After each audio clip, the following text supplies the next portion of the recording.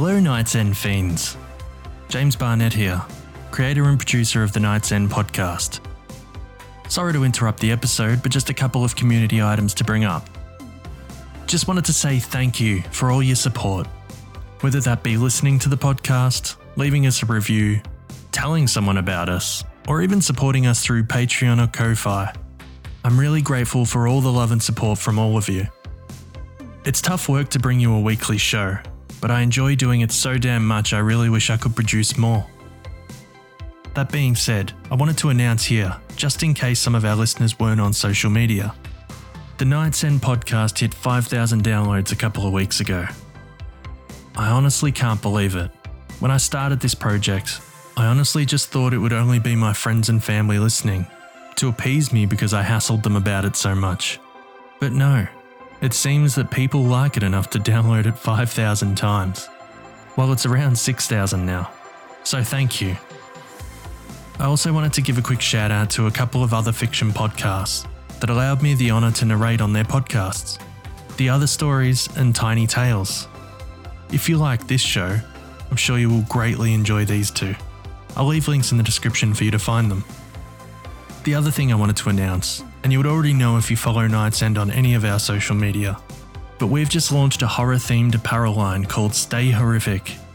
There you'll find shirts, mugs, shorts, socks, dresses, all with original horror-themed artwork on them. If you want to check it out, head over to www.stayhorrific.com and pick yourself up some fresh threads today. Last couple of things. We're still seeking Halloween-themed stories under 5,000 words. And also our art competition is still running until the 31st of the 3rd. Head over to nightsendpodcast.com for more details on these. Also, if you have any questions for me about the podcast or suggestions, feel free to message me through any of our social media accounts or email me on theeditor@nightsendpodcast.com. I'd love to hear from you. Okay, I think I've kept you from the episode long enough. I hope you enjoy the show. Please note, the following episode contains mature themes that are sexual in nature. Listener discretion is advised.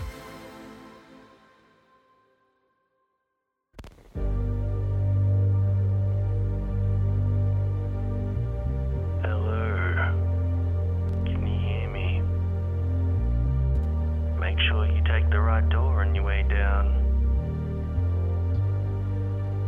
There's no telling where you'll end up.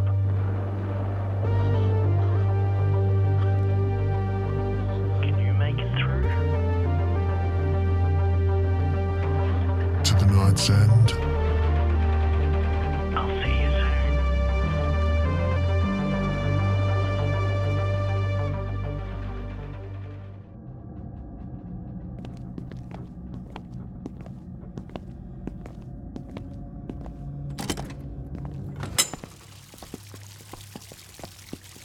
Wow, a pool built into the house. This Mortain family must have been very rich. The amount of rooms in this place. Better than the mud pits in the caves.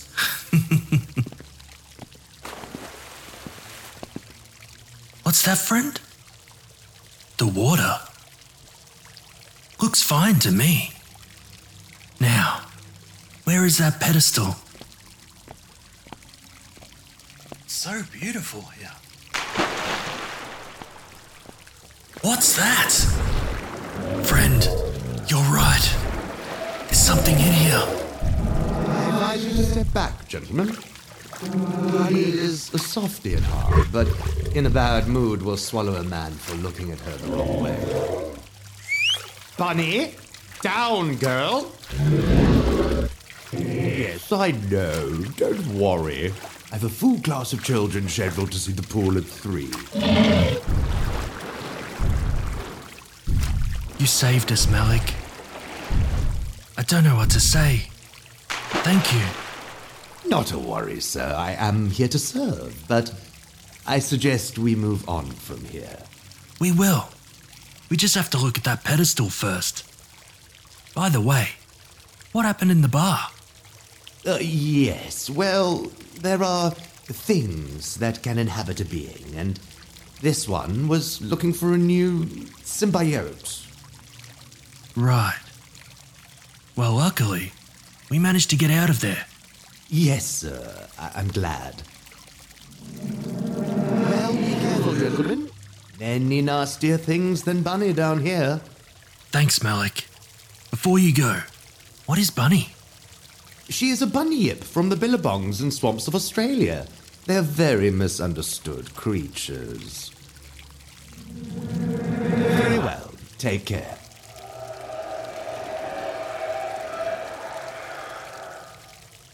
Okay, friend. It's some large fish scales on this pedestal. Hopefully whatever this story is about isn't worse than old Bunny here.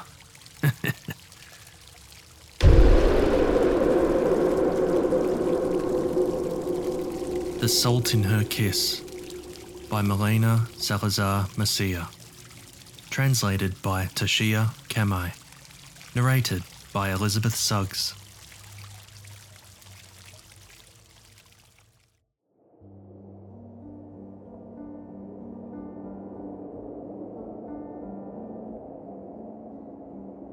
Her dark eyes gleamed with a magnetic light. Her unruly black hair flickered like a storm on the high seas.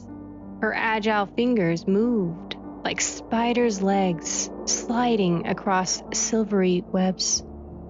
Her moon-pale complexion had been kissed by the stars. Ligeia was the very image of strange beauty. She received compliments whenever she came into contact with other human beings. However, those occasions were few because ever since her birth, her grandfather had hidden her in a forest as impenetrable as a jungle, and so inconsequential that no one had bothered to name it or mark it on maps. So Ligeia never knew what the sea was. She was dying to find out more about the ocean she had heard about. Her grandfather's responses, however, always failed to extinguish her curiosity. Just water, that's all. To get away from her persistent pleas, the old man slung his shotgun over his shoulder and left home with the excuse of hunting for food. He also had a fierce urge to scare off the potential suitors who dared to come closer to contemplate his granddaughter, the maiden hidden in the forest. Ligeia, with shackles on her ankles, remained among embroideries, furs, bird trills, and pots with dull flowers in the windows, alone with her intricate thoughts, fables of a possible sea. The only known source of water was a lake that spread next to their cabin house. She was allowed to go near the water only during her daily cleaning, when her grandfather held her chains. The limits of the very poor reservoir and its sweet liquid seemed to Ligeia too insubstantial to quench her skin's thirst. Her grandfather always smelled funny. He didn't smell like forest, earth, rain, or wild beasts, much less lake water.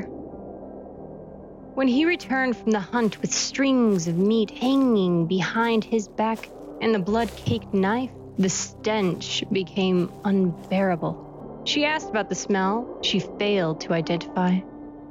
"It's blood," her grandfather replied. "Nothing else." And he went to the lake to wash the pieces of meat and himself and rub his body with rags until the smell faded into stale old age. While roasting the meat in the fire, he spoke of the dream of a broken cycle, the pain of distance, and perverse temptations. How tired he was of fulfilling his own and others' wishes. The day her grandfather fell ill, Ligeia was released from her shackles. She carried a sprig of juniper to his bed, a wreath of wildflowers, a bunch of jonquils. She didn't run away, nor did she shout for help to the trees. She took the old man's withered hand and began her vigil, One night, away from the claws of delirium that accompanied his fever, her grandfather grabbed her clothes and brought her close to his lips. Beware of those who smell of salt and iodine. Don't drink from the foam on the shore. Don't let some rough hand taint your body. Don't give yourself to a song that devours reason. Break the cycle. Frightened, Ligeia held her grandfather's disease-ravaged face. The saliva in his mouth was black like the depths of a well. It stank. Not the smell of a dying animal, but an unfamiliar stench. The scent dug into Ligeia like an imprint and entranced her into a limbo that rejected the touch of death. She came to her senses at the moment when the life flickered out of the old man's eyes. The girl closed her grandfather's eyelids. She wept bitter tears until the candle flame died out and the sun sketched through the thicket. She buried him between the lake and the cabin, with wildflowers adorning his head and a juniper pressed into his hand. She sprayed the earth with water, blood, and tears. She erected a dolmen with stones from the path. No longer attached to the land that saw her grow up, as free as she could be at 18, Ligeia made her way through the forest. Once she arrived in town, she was shocked by the development of the world, which wouldn't come to a halt for her sake. So different from the simplicity of her cloistered life. She saw people talk through glass devices. In store windows, men and women were trapped in boxes, doomed to entertain the crowds who cheered them with hysteria. Houses offered excess food to satisfy the gluttony of pedestrians, more concerned with looking at their shoes than the sky. Colorful metal beasts with human-filled stomachs dashed to reach their destinations on fast-moving, circular legs. Ligeia, deprived of all understanding because of her isolation and lies disguised as gentleness, felt overwhelmed and sought shelter in the shade of a tree, the only object familiar in the middle of a chaotic world. Poets would say that the reason for approaching a young maiden was her neck gracefully set on her beautiful shoulders. Troubadours would blame the feeling of seeing an innocent, helpless creature under a flowering tree. Writers would point out eyes as dark as beetles that danced in their sockets and held mesmeric attraction. Ligeia learned the truth, however, some time later, when she stepped away from the safety of her tree and onto the yellow gravel for the last time. It was so simple that, if she had known it at that moment, she'd have let out the loudest laugh until she ran out of breath. The man next to her watched her with the innate curiosity of young children not yet exposed to the cruelty of the universe. Without asking permission, he raised her in his arms as if raising a holy object, and abducted her in silence. For words weren't necessary. The sweat soaking his linen shirt was enough to flood Ligeia's nose and mind. Her grandfather's sweat, indecipherable, brutal reincarnation of smells. The man took her to a city of crystal where the sky was rendered invisible, blocked by massive chunks of concrete. He told her his name and gifted her with his surname. He married her on an altar of white flowers with the blessing of a monotheistic priest. He swore to love her until her flesh wore out, idolize her dark eyes and stormy hair, drink from the vital fountain hidden inside, and erect a temple to the curves of her body. He promised to make her the happiest woman on earth. What about the sea? Ligeia asked. Will it meet my expectations? It's just water, her husband answered. Nothing else. And that response was the only thing she received from him. Offerings never came her way. The man touched other bodies and worshipped other eyes, hair, and curves. He kept Ligeia in her original package, a collection piece condemned to be on a sideboard for him and others to admire. Denied any contact beyond a chaste kiss, greetings and goodbyes. As much as she burned in her womb, pleaded for a caress to fulfill her perjured duties, he replied, We must break the cycle.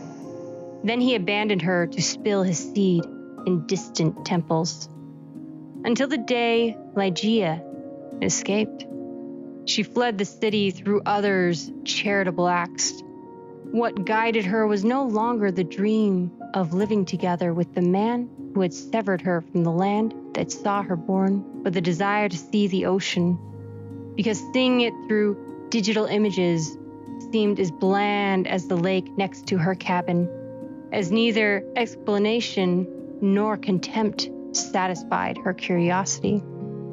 A kind-hearted couple took Ligeia to a place whose buildings didn't taint the sky and was more than 2 kilometers away from the nearest town. The air blew away the penetrating smell of her grandfather and her unfaithful husband. Behind a retaining wall bitten by high tide and storms, spread a reef coast strewn with sandy debris. Stepping on the yellow gravel injected a new meaning into the known universe. Walking on remains of shells, dead crabs, and slippery stones revived what was once an empty husk. Taking a gulp of the water caressing her feet quenched her thirst. She walked across the reef with uncharacteristic agility, as if instead of growing up chained in a lakeside cabin, she had been brewed in the warmth of the sand to come to the surface, coated with mucus in a race for life. Ligeia dipped herself in the ocean as elegant as a sea animal. Her breathing stirred with each step. She was feverish. The sea integrated her. It claimed her as a part of its property. The daughter lost in the forest at last returned to her origins. With 1,000 transparent hands, it gave her matchless caresses. The fire in her lower abdomen was fanned. She kissed the foam. She got drunk. A distant call echoed in her ears, a song that pronounced her name, but she didn't want to look. Ligeia opened herself to the sea and was flooded. She touched her own body as if it were a newly discovered object. Her fingertips with traces of wrinkles snaked under her dress and became entangled in her pubic hair. She rubbed her swollen intimacy with rehearsed movements. She delved into her own flesh once, twice, thrice, an intimate number of times.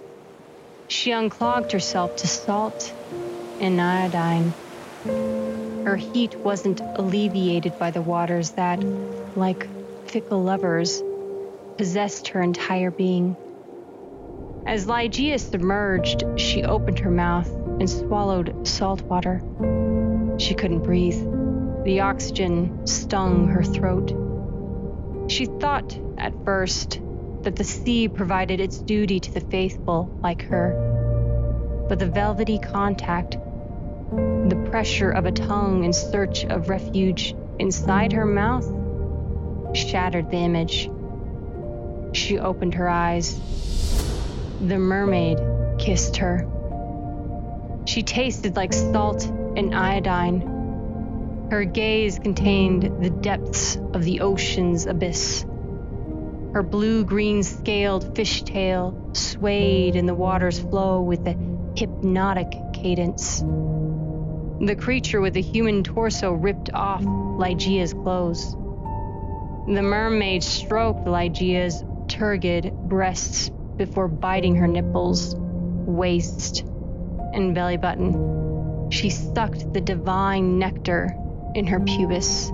They became entangled in a maelstrom of pleasure, dragged by the current to the sand of the coast. They lay between the foam. They loved each other under the mute amazement of the moon and its blanket of stars. Lygea groaned her gratitude for the gift so long denied. First, the mermaid came in the form of the cold dagger, devouring her innards. Then she traveled across the pathway between Lygea's thighs more effectively than any eager tongues or rough fingers. Stinging 1,000 times, she injected a cluster of fertile beads in Lygea's womb. Lygea contracted in pain, but later she was relegated to oblivion. She accepted the mermaid's offering that came and went on in her body as the waves caressed the shore. She didn't know how many times she was possessed by an orgasmic limbo, but when she no longer had the strength to move or feel, the creature kissed her lips and vanished in the tide. Lygea woke up at dawn. She wasn't worried about her own nakedness, nor did her clothes, lying torn among the reefs, concern her. Upon rising, her legs trembled as if they had resolved to cease to belong to dry land and cry out for the buoyancy of the ocean. For hours she sat on the stones with the water hitting her hips. She wished scales would grow on her and gills would be opened in her neck. She wanted to listen to the song that was her name, smell the announcement of salt and iodine, and discern a lush woman's torso on the surface and splash of a blue-green fishtail. Lygea wanted to make love to the mermaid again on a bed of seaweed. However, at nightfall, it wasn't the creature that emerged from the shadows, but a man with a rough gait and a fierce gleam in his eyes. He was followed by a second, then a third, and a fourth. They wheezed. It was easy to see their erect members under their clothes.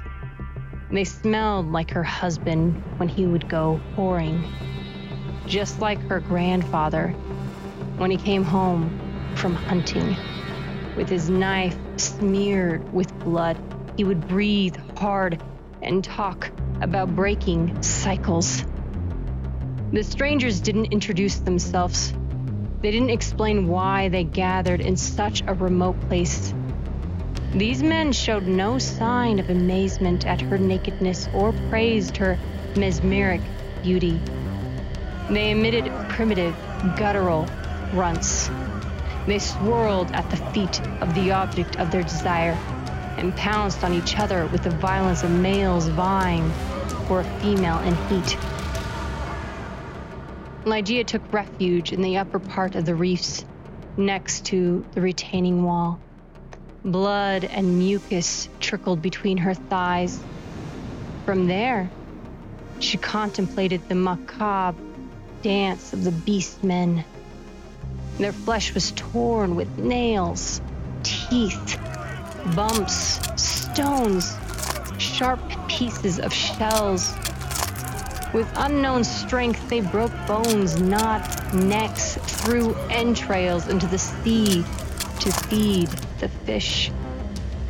The last man standing gave a triumphant roar as he raised a severed head from what was once one of his contenders. He placed it at Lygea's feet. He crawled on the stones, not caring about the wounds. He kissed the girl's fingers one by one, sipped the thread of blood to sink his face into the receptacle of life made flesh. She gave herself to him because the man smelled like a mermaid. But there was no foreplay, no caresses, no kisses, no mating to the whims of the tides. They copulated like two stray dogs in the shadow of the wall. Only grunts, without elegance, a rush to perpetuate the species. The man, whose vigor was no match for the sea creature, was exhausted as soon as he spilled his seed inside Ligeia. He abandoned her lying among rocks and seaweed. The stench of salt and iodine was beginning to become unbearable. Ligeia had no strength to ask him to stay. She focused on keeping her legs closed so that nothing else escaped. Ligeia didn't leave the lonely coast town. She had no desire to go back to the city of crystal and get back with her husband, determined to break a cycle bigger and stronger than all the children of the sea lost on land. Neither cold or humidity affected her. She drank salt water to keep from getting dried inside. She fed on crabs, little fish, and torn bits of the men who courted her once. As the days went by, something inside her grew at a speed that didn't coincide with the human gestation period. Her own as well as someone else's. It disgusted her, but she loved it nonetheless. Her belly swelled and she pushed out unfertilized eggs and puddles of putrid blood. It devoured the rest of its siblings inside her womb in the same way she fed herself on the remains of her male counterparts.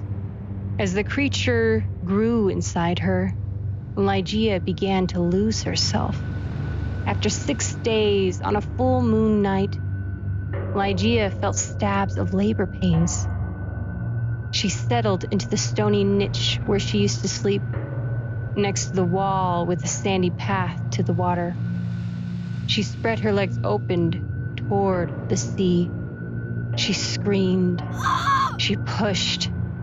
Her strength waned in each attempt.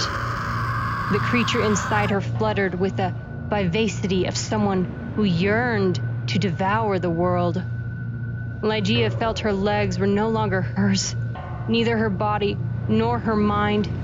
It was a small being, the strongest in the nest, in search of an exit from the red liquid where its siblings' entrails floated. Later, she became a mermaid's lover who mated with men and gave birth on a lonely coast. She screamed. She pushed.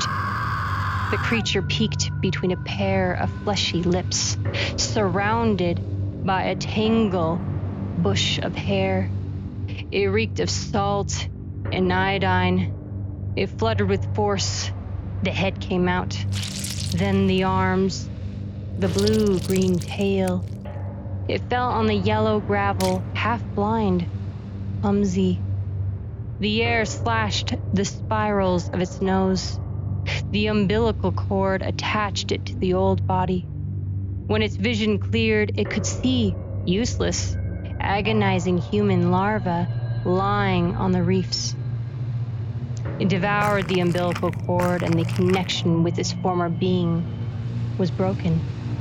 The reborn mermaid Ligeia, coated with a thin layer of mucus, forgot herself as she crawled through the yellow gravel in a race for life.